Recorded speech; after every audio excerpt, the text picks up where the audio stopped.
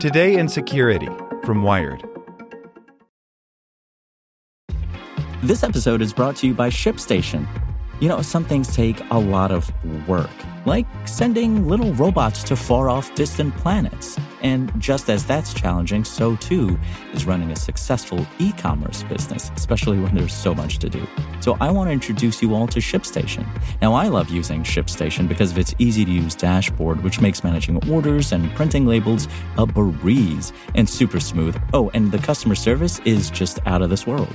It's exactly what you need to help grow your business. Sign up for your free 60-day trial at shipstation.com/technews. That's shipstation.com/technews. Want to learn how you can make smarter decisions with your money? Well, I've got the podcast for you. I'm Sean Piles, and I host NerdWallet's Smart Money Podcast. Our show features our team of nerds, personal finance experts in credit cards, banking, investing, and more. And they'll help you make the most of your money while cutting through the clutter and misinformation in today's world of personal finance. You'll get clarity on strategies to help you build your wealth, invest wisely, shop for financial products, and plan for major life events. Listen to NerdWallet's Smart Money Podcast wherever you get your podcasts. Hey there, this is the spoken edition of Wired. Today's edition is powered by TD Ameritrade. When it comes to investing, each of us does it in our own unique way. From TD Ameritrade's award-winning technology to personalized guidance, they have everything you need to invest on your terms.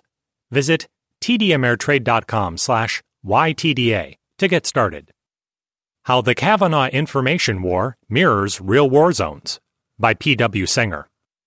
As the controversy surrounding the Supreme Court confirmation for Judge Brett Kavanaugh escalates, the online conversation around it has started to feel less like a debate and more like a war. That's because it is one. It's been more than 3 decades since the alleged sexual assaults, but in making their case, defenders of both Kavanaugh and Ford have embraced many of the same information warfare tactics favored by terrorist propagandists and foreign militaries, including those infamous Russian trolls. The aim in this case is not collusion. Rather, these are the new and necessary means to win on the web. If cyber war is the hacking of networks, these are the tools of what we call the like war, the hacking of people. As these methods merge across flame wars and real wars, there's no escaping them. One way the sheer scale of online information has transformed discourse is through what is known as OSINT, open source intelligence. By mobilizing networks in the hunt for digital clues, formerly shrouded secrets can be pieced together. In war, examples have ranged from revealing details of foreign weapons to documenting war crimes to unmasking assassins. Now, those same techniques are being deployed in an attempt to answer the mysteries of the Kavanaugh debate. ProPublica, for instance, is running a crowdsourced investigation of the nominee's $200,000 baseball ticket debt, trying to identify his network of potential connections by cataloging who sat with him.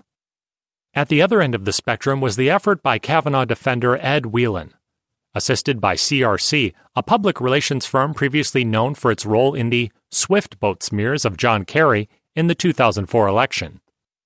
Drawing on Facebook comments, Google Maps, and even home layouts from Zillow, Whelan posted a Twitter screed that claimed to prove that Ford had actually been assaulted by a Kavanaugh lookalike.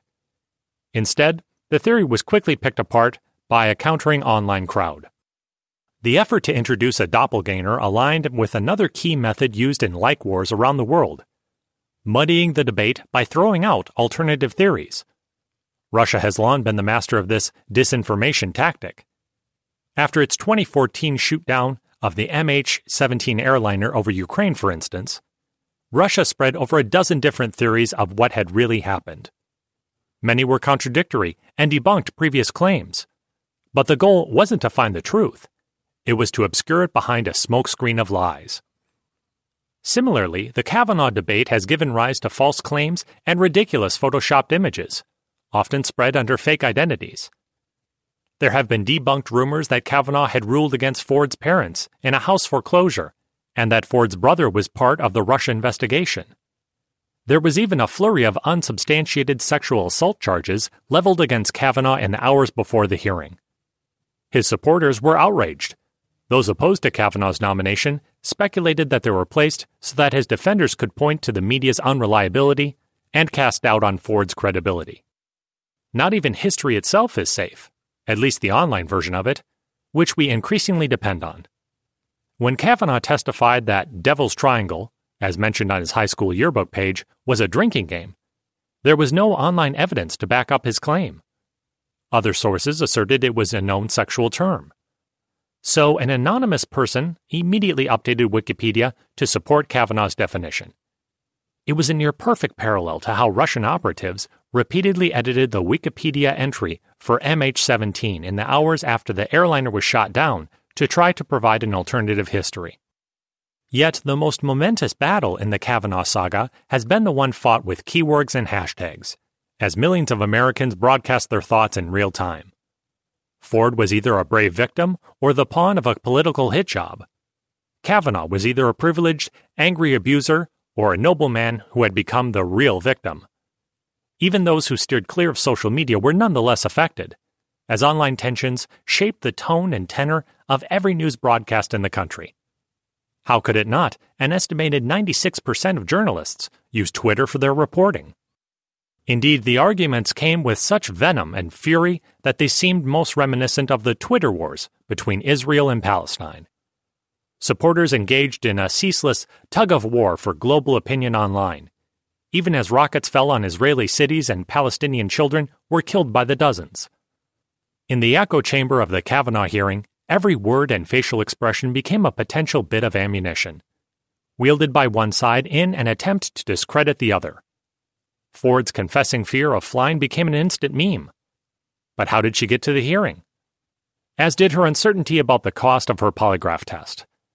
This ammunition was later compiled into a memo by Rachel Mitchell, the GOP-hired prosecutor who questioned Ford at the hearing, to highlight perceived discrepancies in her testimony. A single unflattering photo of Kavanaugh was shared hundreds of thousands of times, while his combative answers to Senator Amy Klobuchar, "Have you blacked out?" inspired a furious online response. The back-and-forth momentum of these online battles has had very real effects, mirroring how the ebb and flow of the Twitter war has been shown to influence actual battlefield decisions made by the Israeli military.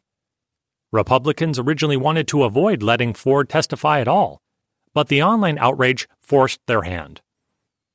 In turn, as Kavanaugh testified, the wellspring of support that quickly surged among the Republican base online buoyed what had seemed like a flagging nomination.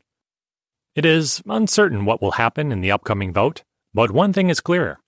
These kind of like wars, deploying the same tactics as the information campaigns of real-world militaries, will become the norm for every future political controversy. The reason is simple. Whoever wins will owe a large part of their victory to the online fight. Want to learn how you can make smarter decisions with your money? Well, I've got the podcast for you. I'm Sean Piles, and I host NerdWallet's Smart Money Podcast. Our show features our team of nerds, personal finance experts in credit cards, banking, investing, and more. And they'll help you make the most of your money while cutting through the clutter and misinformation in today's world of personal finance. You'll get clarity on strategies to help you build your wealth, invest wisely, shop for financial products, and plan for major life events. Listen to NerdWallet's Smart Money Podcast wherever you get your podcasts.